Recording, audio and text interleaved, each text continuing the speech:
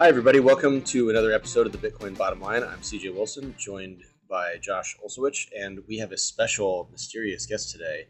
A lot of people don't know how Bitcoin gets developed. They don't know what a core dev is. They don't know how any of this stuff happens. So today we have Gloria, who's joining us from a mystery undisclosed location, and she is going to break down a lot of the behind-the-scenes action of what's the life of a core dev, how does it work, how do we improve Bitcoin, and how does Bitcoin compare to other methods of sending money across the internet.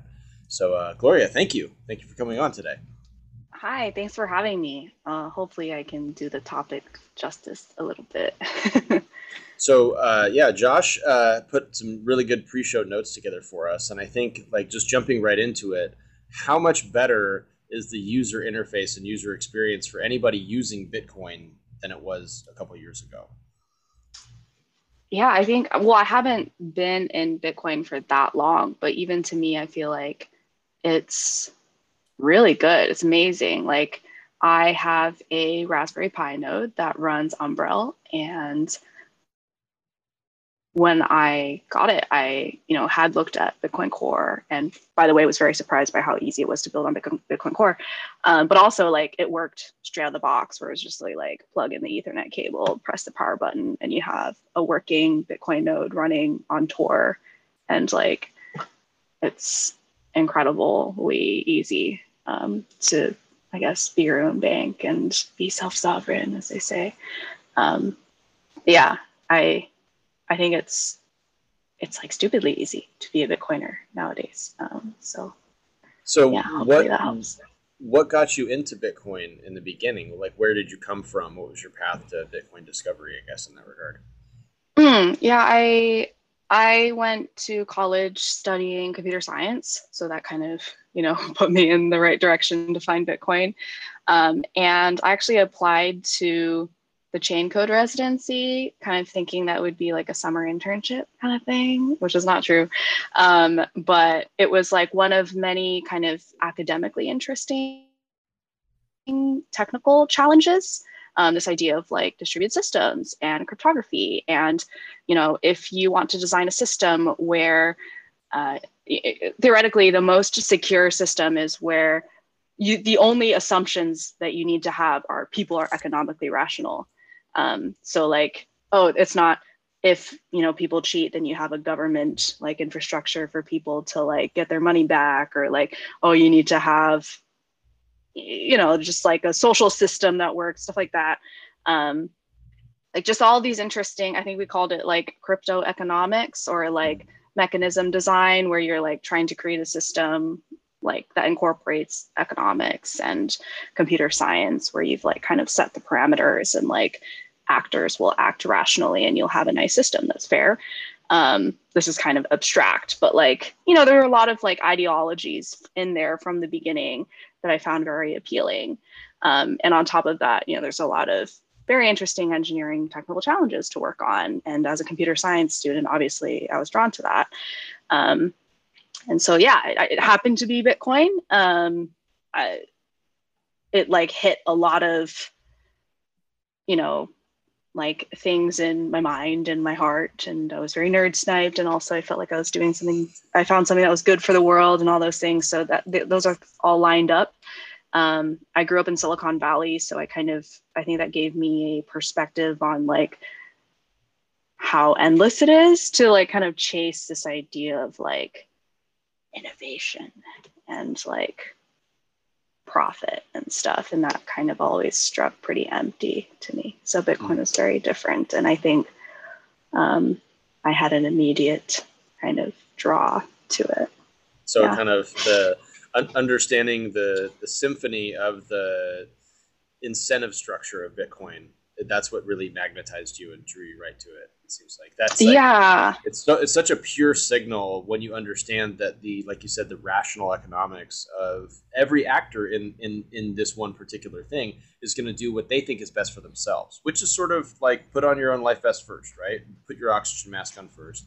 And if people do that, then they do what's best for them. It's also best for the network, because the network was designed towards that psychological component, which is sort of left out of other economic endeavors. And a lot of economics people just look at things like this it's just this really smooth graph and all this other stuff. But I think Bitcoiners really see the world for much more how it is, which is like this really dynamic, organic thing that things like pass from side to side very quickly, and people always are looking to arbitrage to do what's best for them, because that's how humans have sort of survived, right? We figured that out thousands of years ago. Yeah, and thinking about security, I think, like I said, it's very good to think about. Like, I'm not saying it's a good thing that people are greedy or like, will try to maximize profit, but it's good to be like, that's what we expect people to do, and that's all we rely on, and our system will operate based only on this assumption. Like, obviously, it's like, oh, I care about the environment, and then it's like, oh yeah, we'll have zero waste if everybody puts their recycling into 7 different bins or something. That's just not necessarily as rational as people want to maximize profit, and therefore it's the cheapest to recycle, or it's the cheapest to do 7 different categories, and therefore we will have a perfect green planet in X years because we've designed a system that's economically incentive compatible. And yeah, I just that's something that I appreciate about Bitcoin and how we design things. So, Josh, your turn. I was going to say, what is your day-to-day like? Like, is it like Zoom calls and meetings, or do you work independently, like as a decentralized, like, developer? Give us some sense of what goes on. Just because most people have no clue. Cool. Yeah, no problem. People are often surprised that people work on Bitcoin. So I work on Bitcoin Core, which is one implementation of the Bitcoin client, or a Bitcoin client. So, it follows the peer-to-peer protocol. It can connect to the network and follow consensus. It has mempool. It has a wallet. It has a GUI so that, any user who is not super technical would be able to run it like any app on their computer. It just so happens that Bitcoin Core is about like 98% of the network. And so people think of Bitcoin Core as working on Bitcoin. And I think we're very different from most software projects, even open source projects, in that there's just no company that's in charge of Bitcoin Core. Like, there are open source software projects out there where it's like, oh, there's Foundation, or there's like Google and like other big companies that don't own the license, but fund it. It moves because they have entire teams dedicated to working on it, and they merge each other's pull requests and all this, and that's fine. But I'm just trying to contrast that with, in Bitcoin Core, almost no, but like, I think none of the maintainers, maybe 2 of them, are funded by the same organization. A lot of the maintainers live on different continents. Just devs in general are very geographically spread out, and it's really hard to get a meeting where everyone's there. But so yeah, like day to day, I'd say, save a few like community cultural like changes, it's kind of just like working on any software project, except we don't have a boss, and we just kind of, we review each other's PRs because we care about them and they're important for Bitcoin, and we fix bugs because if they stay in the client, then the network might have some troubles, like not because our boss told us to, so there's a bit of like, in terms of drive and direction. Yeah. Hopefully that answers your question. So a lot of similarities with most software engineers, but some key differences. So my question following up with that is, what's the percentage of time that you spend, like, let's say, reviewing other people's work and having conversations with other people about what you guys are working on, versus like just going in the rabbit hole yourself and doing more of a deep dive and then coming up with nuggets from there? Right. I actually do a pretty detailed breakdown of like how I spend my time, because no one is managing me, so I have to manage myself. I spend about 30% of my time on like my main project, Package Relay, which includes coding and like writing the BIPs, or like talking to people about it. And then I try to do about 50% of my time on just PR review, and or like opening small PRs to fix bugs or something. But it's like at the end of the day, we work for Bitcoin. So like it's about, you know, making sure important bug fixes get merged, and like learning more about the code base so that we can be better informed about how to maintain it. And yeah, I spend about 10% of my time on things like advocacy and education. So like I run the Bitcoin Core PR Review Club. Sometimes I write blog articles, or I'll make a set of notes about something that I dove into so that I could review a PR, or like, you know, going on a podcast or something. And then about 10% just like pure learning. So like reading C++ books, or like, I think I spent like a whole day learning tmux vim so I could like have a better setup, ricing as they call. And yeah, so like 50% review, 30% my project, and then 10% advocacy, 10% learning. I think people are often surprised to hear how, like, what percentage of my time I just spend on like going to basically podcast, conferences, notes, like that kind of stuff. I group under advocacy. Mm-hmm. And they're like, oh, so you're just like, you know, going to Miami to like have drinks and like, you know, but I very much value time like this where you're able to like send a message, and, you know, people like you will very kindly give me a platform on which I can tell people like, hey, there's people working on Bitcoin. Hey, it's going to break if, you know, nobody works on it. And so it's really important to pay the people who do and get more people to, you know, want to be Bitcoin Core developers, because that's very important for Bitcoin's health developmentally, and just the network moving forward. So that's my time breakdown. Where would someone start, like if they wanted to dive into, like, learn to code, right? Besides like the obvious like path that you took, sort of like with the CS degree. Let's say they're more of like a casual person looking to like dive in. How would, like, what's a good way to go about that? So like, I guess if you already know C++ or you already can read some code, I would recommend just like fork the repo, clone it, like try running it, and you'll be absolutely amazed by how amazingly nice the build system is. But I mean, if you don't know a lot of code, I think the OpTech newsletter is a really great place to start.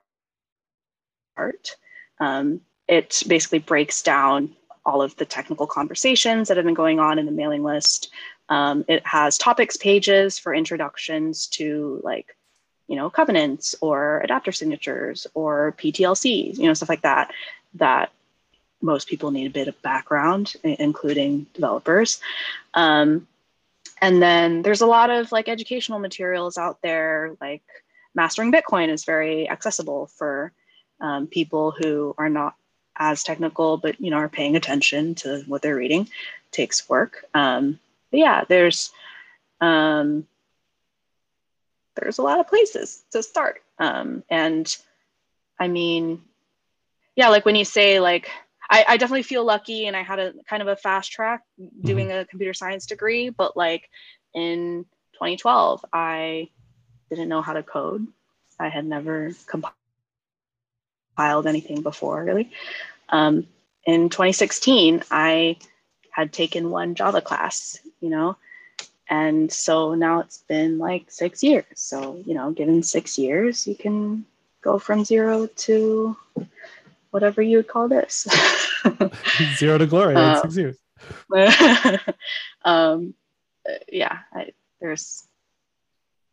I think a lot of it for a lot of people too is just like learning the languages, not like literal like C++, but like what a PR even means, and like what GitHub even is, right? Like people need to like start like to dive into that sort of thing. Even outside of Bitcoin, you know, every code base or whatever, you become a better informed individual in the community, and you understand things, why they are the way they are, you know? Yeah, and even if you're not a Bitcoiner, I think kind of cybersecurity and learning your way around your computer and maybe a terminal, maybe like being able to look up source code, verifying binaries that you download from the internet, like their GPG signatures. Like these are all kind of, I treat kind of as like self-defense, because we live our lives online and there's a lot at stake and a lot to lose if, you know, you're the victim of a phishing attack, or, you know, you download a Bitcoin client from bitcoincur.org, for example. You know, there's a lot to lose. So I think everyone should learn how to code a little bit, or, you know, equip themselves with tools to protect themselves on the internet. Well, yeah, that's part of the social evolution that we've seen over the last, let's call it 15 years, right? I mean, we have Wi-Fi routers in our house, we have Bluetooth devices in our car and on our phone.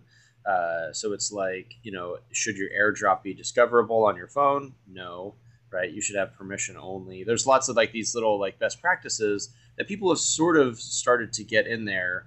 A couple of years ago, there was this really, really popularized hack where somebody either within Apple or within like the at Mac or at me database had like ripped all these celebrity emails open and was taking a bunch of their like photos and personal information and stuff like that, and publishing it.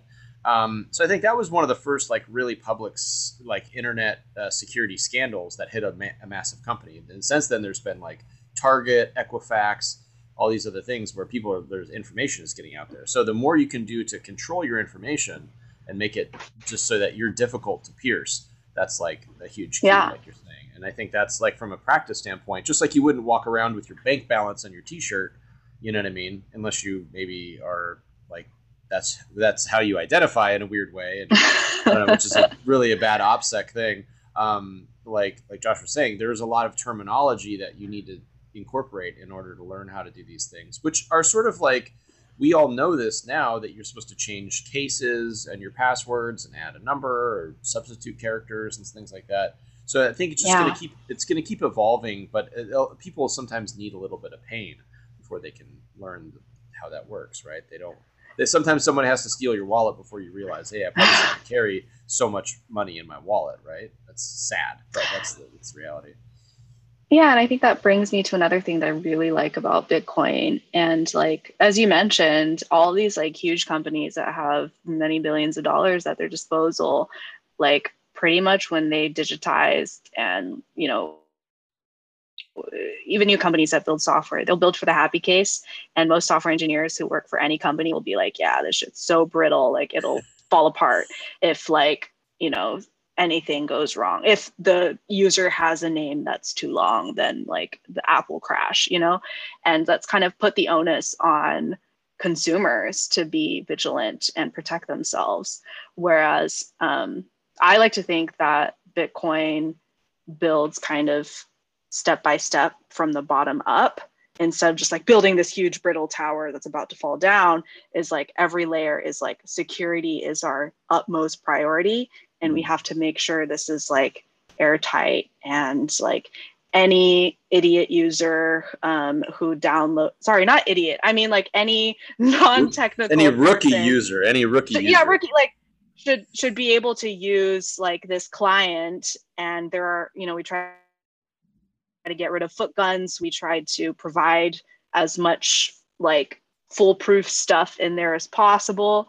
Okay, maybe this isn't like completely unique to Bitcoin, but it is something that I really, really appreciate, is like how high up on the priority list every security possible like thing is. Like we'll talk about like disk filling attacks because your node is logging too much, or like fingerprinting attacks based on like how you indexed your blocks. Like just like the bar is very high, which I appreciate. And we don't like move fast and break things, or move fast and make things that are already broken.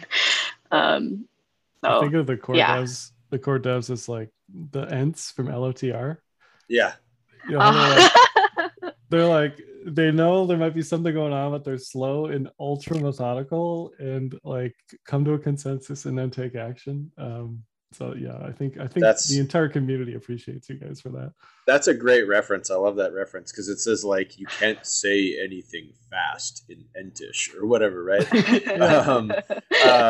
But along those lines, though, as someone who puts a decent percentage of their monthly salary into Bitcoin, right? I feel good knowing that the security layer is really the building block, right? As opposed to the transaction speed or some other flashy thing that people try to sell with these other altcoins. Exactly. And we've seen it this year that there's been other altcoins, Solana, that have failed and bricked multiple times, because either they just have too many waiting transactions, or like you said, someone's transaction is too complicated or something like that. So I guess the transition from that is, Bitcoin existed as a sort of as a security first, stability first, predictability, kind of like concrete block. And a lot of these other altcoins are like, hey, we need to be faster, we need to be doing all this other stuff. So is it just a core flaw in proof of stake mechanisms in general to say that they can never be as secure as a proof of work chain? Or is it like to say that if you applied the security protocol high enough that you could actually get a proof of stake chain all the way up there? I mean, I'm a Bitcoin maximalist, so I'm just more from a developer programming standpoint. Like I would rely on your answer on that one. Yeah, it's a good question. I think it's actually a pet peeve of mine when people say like proof of work is more secure than proof of stake. I think that's kind of that's not the right way to look at security. I think it's about the security model. So whenever you talk about security, you say, here is the threat model. This is what the specific attack that we're trying to defend against. And Bitcoin's value proposition is its security model, and that it's saying we want people to make payments regardless of state level censorship, regardless of what country they live in. They should always, like, it should be a permissionless system where it's censorship resistant and it still works. And there can be attacks. Like, we want the peer-to-peer network to be such that we have no idea who we're connected to, bad guy or good guy, and everyone should be able to make a payment. And all we care about is people are being economically rational and the system operates. Whereas, other security models, have more assumptions, where they're like, okay, we assume that because all of the validators registered with, the foundation, we have their real world identities, and thus we can rely on that assumption when we're thinking about security, because, okay, we always have the ability to just ban them or, shut down or slash or whatever. And so I think it's about like what security model you're thinking of. And I think what Bitcoin is trying to be is operate in the security model, and like nobody else really tries to do that. And that is its value proposition. So then if we're like, oh crap, like we need to scale to 10,000 payments per second, let's just like make sure we get everyone's identity before they join the network, then we've like lost our main value. Which is being a censorship resistant payment network. And, to be frank, it doesn't yet work to the scale where we could onboard every single person in the world onto it. But it does work. It does offer a solution to people who are political activists or refugees, or they're being economically sanctioned, or they're journalists being censored, or they're sex workers who are being financially frozen. Like we care about operating in this system because there are legitimately people who like need money in these systems, right? And like other, like you mentioned a few altcoins where they're not operating under that like threat model. and maybe they're doing like something, maybe they're solving an interesting technical challenge that is useful in other aspects, but they don't have what I think is Bitcoin's core value proposition, which is its security model. And so, yeah, when I just wanted, sorry to criticize you when you said more secure, but that's what I want to make very clear. Right, but going off that though, like you said, it's like it's different when someone like me, who is not a developer, right? Like I have a cursory understanding of why things are the way they are, but like you said, if Bitcoin's built to survive the harshest economic climates, you know, that in itself is its own use case, which is really clear, and people can get behind that and explain that.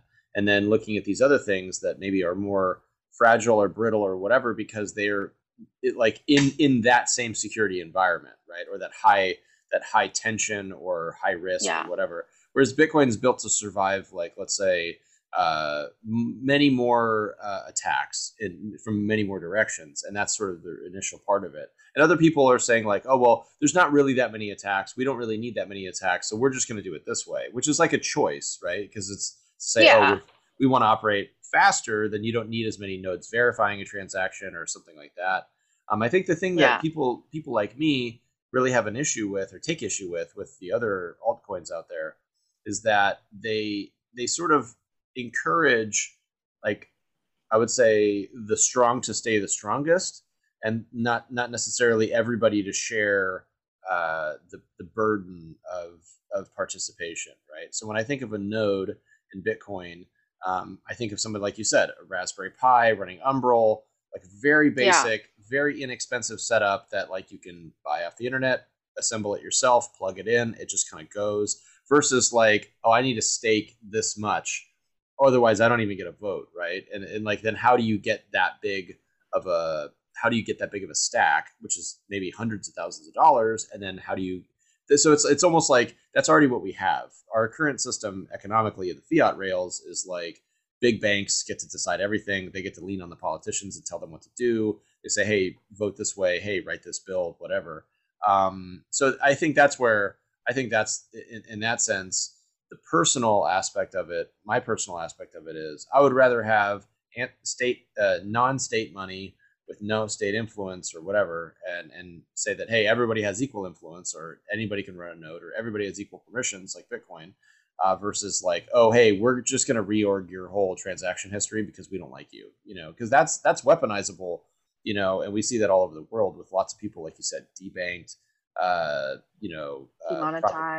demonetized property, things like that. And we wouldn't be getting the truth about what's happening in China or Hong Kong or Yemen or any of these other places if we didn't have people willing to take that risk to tell us what's really going on. And without Bitcoin going to them, it's a very bleak sort of Orwellian situation. So we could say, actually, this is a good way to put it.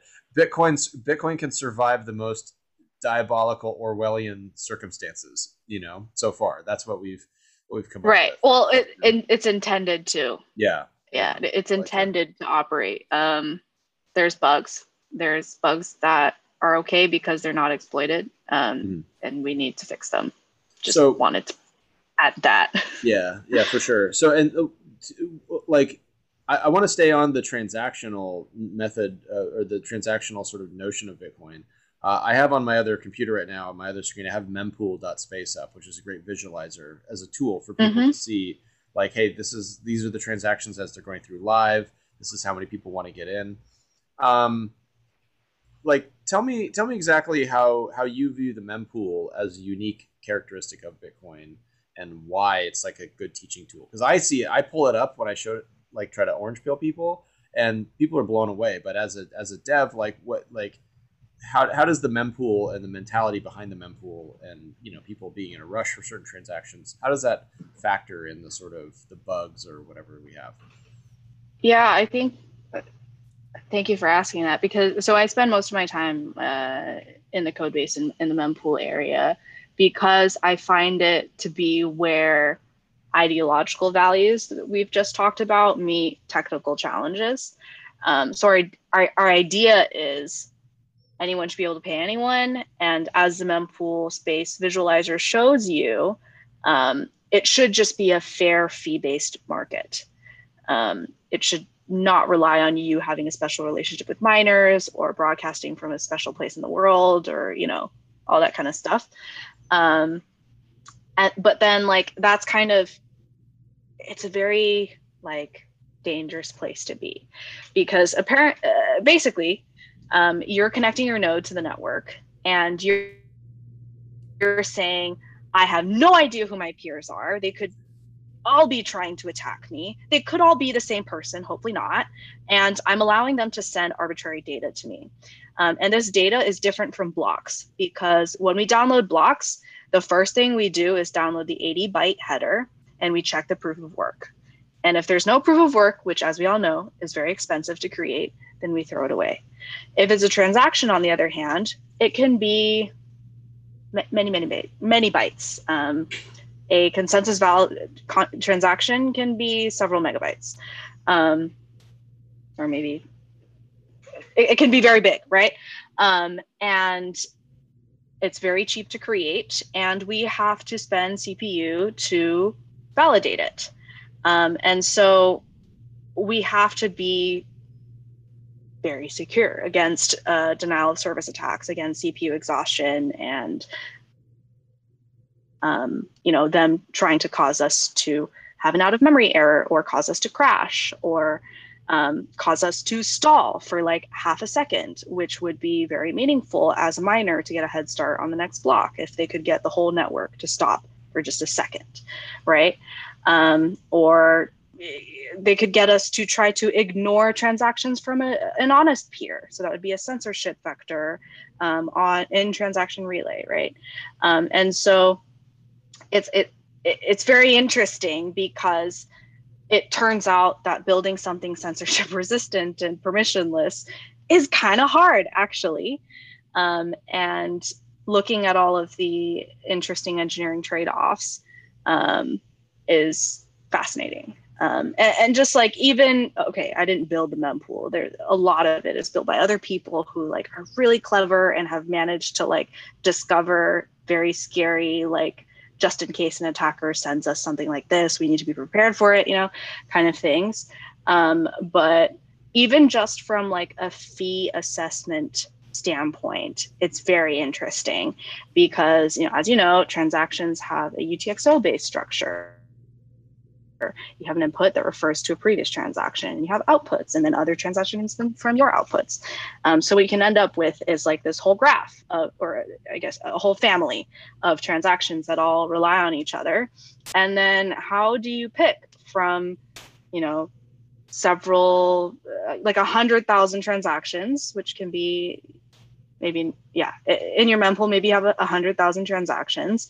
You know, they all have fees and sizes, and like, how do you pick which ones to keep in your mempool? How do you pick which ones to put in your block? If you have two conflicting transactions, how do you pick which one to keep? Like, even just from like a graph theory standpoint, or like a knapsack problem enthusiast, like, as you know, most computer science students would be like, oh, that's interesting, you know, that would be a fun programming assignment like, if I were to teach a computer science like algorithms course, I would be like, hey, like, how would you build a block, or like, how would you, you know, assess the incentive compatibility of this set of 100,000 transactions that have dependencies on each other? And how do you do this in a way where if attackers are sending you these transactions, you're not gonna like stall, like just spinning in circles, like trying to figure out what to keep and what to evict. Anyway, I just went on this huge ramble. There's so many interesting things to look at in mempool, and I think like, to me, it's very easy to have very strong conviction in like, no, we cannot just like increase the cost to run a node, because not everyone has access to a 64 gig RAM computer. You know, like, it's very like, I care about the things, and it's, to me, it's easy to justify why we put ourselves through the torture of going through these trade-offs, because we're trying to build something different. Yeah, because when you talk to people, they're like, "Oh, Bitcoin's so slow. It's 10 minutes per block. This chain could do this much in 2 seconds, right?" But no one seems to care about the actual infrastructure of the network until something goes wrong, right? If Euro goes down, you lose 25% of the nodes on Ethereum or whatever. Stuff like that happens all the time, and people just like, whatever, right? Like, I understand blockchain and crypto and Bitcoin and whatever is different things to different people. It's Bitcoin, or it's banking, it's payments, and it's investing.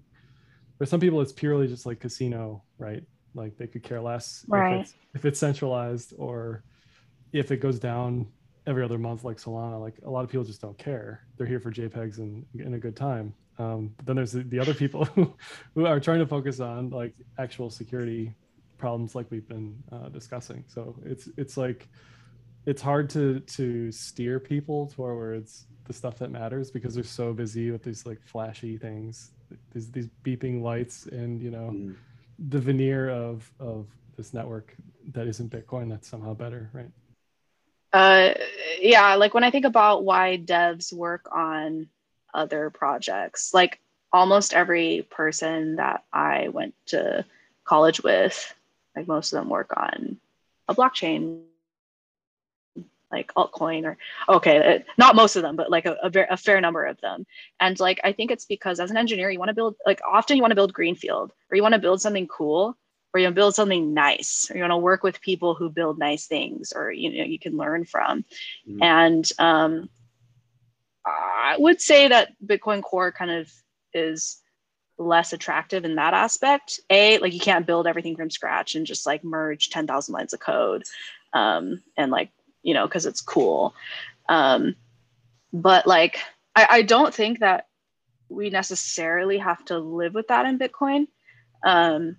But like, as of like the way Bitcoin Core kind of stands today is because it's so much of the network, like a lot of people rely on it to be their like everyday node usage. And also people treat it as a consensus library, where it's like, we cannot touch this. Like, like if we screw this up, then the network crashes, which is fair. Like, hopefully I've made it very clear that I think, it's very important to be conservative in making invasive changes. But like right now, there's so much of Bitcoin Core that is not consensus critical, it's not protocol critical, but because people rely on it as their everyday node, and we don't have just like a minimal, sorry, I'm going to show libbitcoin kernel, which is a project that Carl Dong is working on, to just strip away into one library the consensus protocol, like necessary to stay in sync with the network pieces of code, away from the, how many buttons do we have in the GUI, and, what are all the options that you can configure your wallet to do. Hopefully that's quite clear, like which part is necessary for Bitcoin Core consensus library, and which one is like more, okay, maybe some people want this in their node and some people don't. And so, yeah, I think kind of having to do both things, be everyone's node and maintain a consensus library, kind of probably makes Bitcoin Core a little bit less attractive to engineers who want to build cool shit and solve interesting problems and like, do probably the things that they get to do when they go and see the sexy altcoin implementations. Yeah. Well, so, like the sorry. thing, no, it's okay. So picking up on that a little bit, there's a distinction, like you said, where people want to work on things and they want to be able to stamp their like work on it, to say, hey, I did this. This thing's me. That's my BIP or whatever, right? So in a sense that like the security model and the security mindset is really more of a teamwork thing than it is a diva thing, right? Because you can't be like a security diva. You have to be you have to be sort of selfless to kind of put things out there, to work with other people, to come up with a security model that is decentralized, that does work. Whereas I think some of these other programs, it could be somebody making an iPhone game or something like that. Because like, you know, if you're building something, you're building something. It doesn't really matter what direction you're building. It's like you feel good that you're doing something, right? But some people need that recognition, they need that spotlight, and you can't get that spotlight in Bitcoin as easily because there's just so many more, you know, there's just so many people that are kind of like doing so many things at the same time. Whereas like you could be the lead developer on a brand new altcoin that doesn't exist yet, and then you can be like the superhero, the face, or whatever. And I think some people are not immune to that. You know, I was a professional athlete, and it was always like somebody would get a hit and win the game, and people will be like, damn it, I wish I got the hit to win the game. And it's like, the team just won the game, shut up, you know? Yeah. But I think that those people are attracted a lot more to the altcoin space because it is much more instant gratification that you could, you know, merge an ERC20 token of your own and just shoot it and then just put it out there, right? It's just a lot easier to do that. Whereas Bitcoin, you can't. If you if you're like, hey, I'm going to fork Bitcoin, I'm going to have my own Bitcoin fork, people will be like, yeah, I don't know about that. It's a lot less likely to get positive reception, I think, because of the history of Bitcoin and Bitcoin forks and stuff like that. Sure. I don't, yeah, I agree. Like you don't get as much like, it's not as easy to make a big significant change in a project that is so big and old and conservative. But I don't think we necessarily have to settle for, you know, okay. So if you look at changes to a Bitcoin client like Bitcoin Core, you can think of it maybe on like two spectrums. One is utility, like how much can you improve the way this node operates with this change, and then the other one is like how dangerous is it to introduce this, like how many, aka like how bad is it if you fuck this up, like how many people do you need to get on board in order to make this change. Hopefully those are on the same spectrum, right? And like not every change to Bitcoin Core is in the same place, right? It's all in like different areas of the spectrum. A consensus change is like high on both scales, right? It can be extremely high utility, not necessarily, but it can be like SegWit, like completely changed. It gave us Lightning, right? It changed Bitcoin in many ways. So it's high on both. And then something that's high utility but has very little impact, very little risk, is maybe writing tests and documentation. And like you can have something that's very, very like invasive but has very little utility, like some, you know, protocol change proposals that people might put out there. And like, I think right now we're kind of hamstrung in that most things are treated as it's extremely dangerous to introduce to Bitcoin Core because we don't have a clear separation of like what is necessary to be this like pristine consensus library that everybody uses and what is just going to be great for the user. Like if we had a wallet change, for example, that would save users 10% on fees every single time.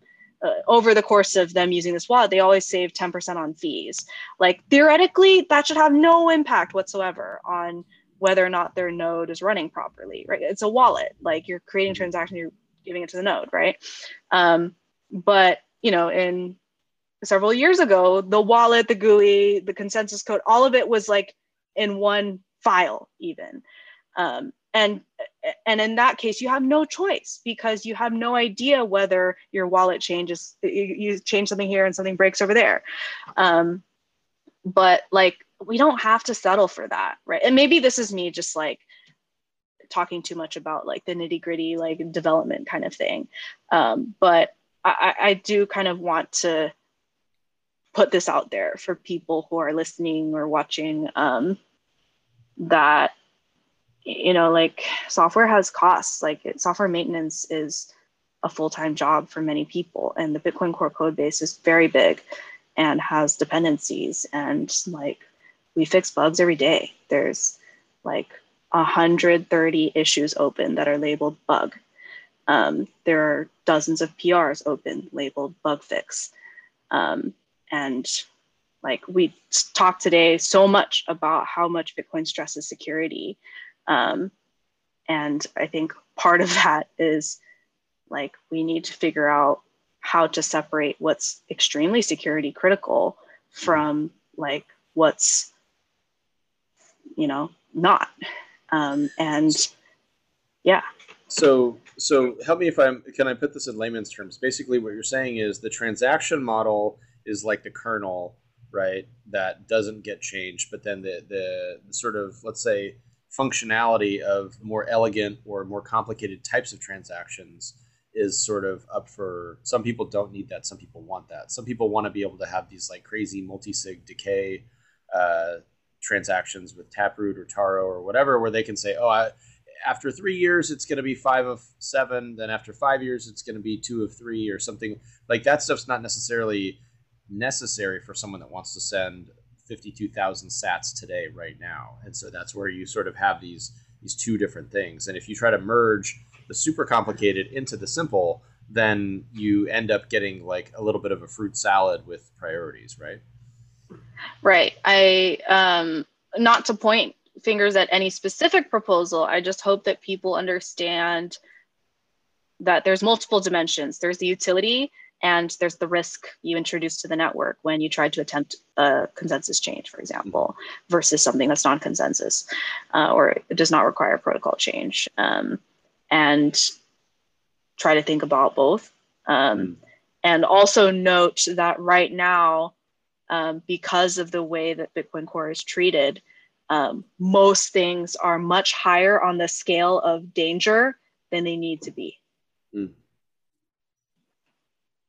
That makes sense. Yeah, it's fascinating for me because I feel like as someone who's not directly involved in it but hears a lot about it, I think of that thing which is like it's the risk benefit analysis, right? Which is how high does the utility have to be before you're willing to take the risk from 0 to 1, you know? And you know, it's like, does it need to be 3 utility steps higher to be 1 more riskier, you know? Or and because as we get more users on Bitcoin and we go from millions to millions to millions to millions to whatever to hundreds of millions and more hundreds of millions, it's like, how are we going to distribute the nodes?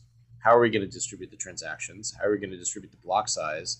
And like you said, the prioritization.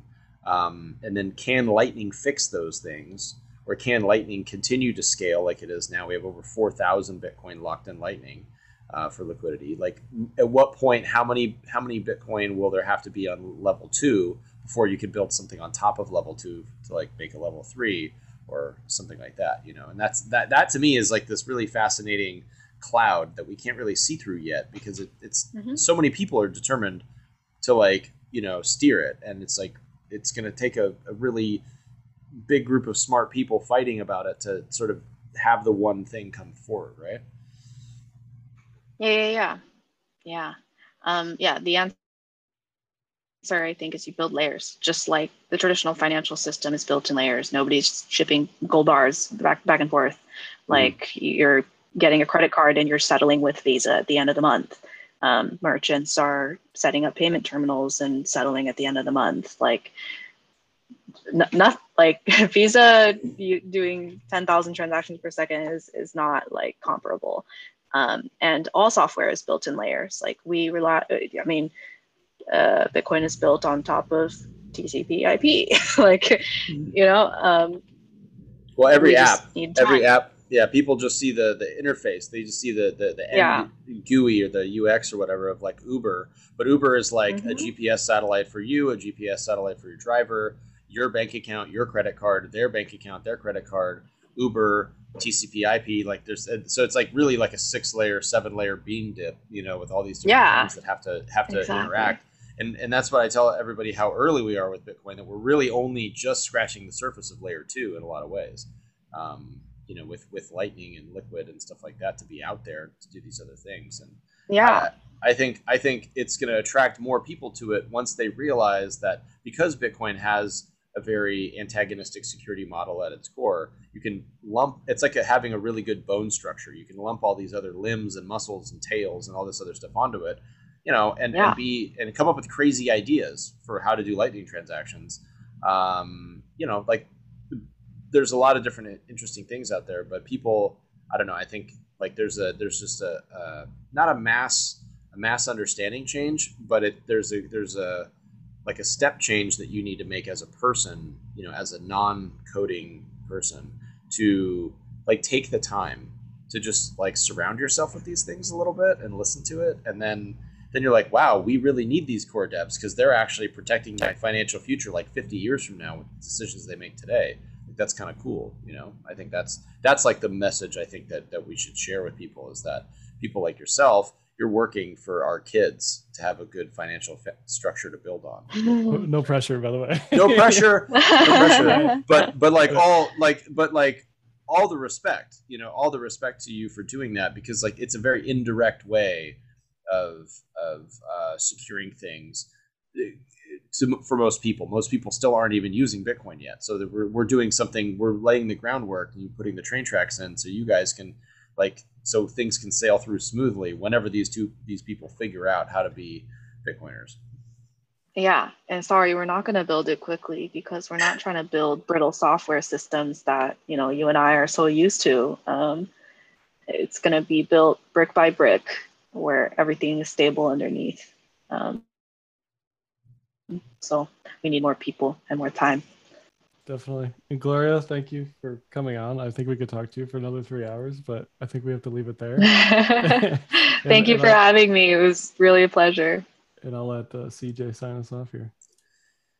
All right. So I don't think we gave any financial advice on this one, but I'm going to go ahead and say it wasn't financial advice. What would be great, though, Gloria, if you could give our listeners, give us some resources, some websites to check out, some places to read. If someone's interested in learning how to code, so maybe some steps, things like that, if you have any resources to shill. Yeah, I would recommend bitcoinops.org, which is Bitcoin OpTech. Subscribe to that newsletter and you'll always be up to date on what's happening in the development community. I would also recommend, if you are a dev, clone the Bitcoin core repo at github.com/bitcoin/Bitcoin. If you are not that technical, but willing to run your own node, go to bitcoincore.org.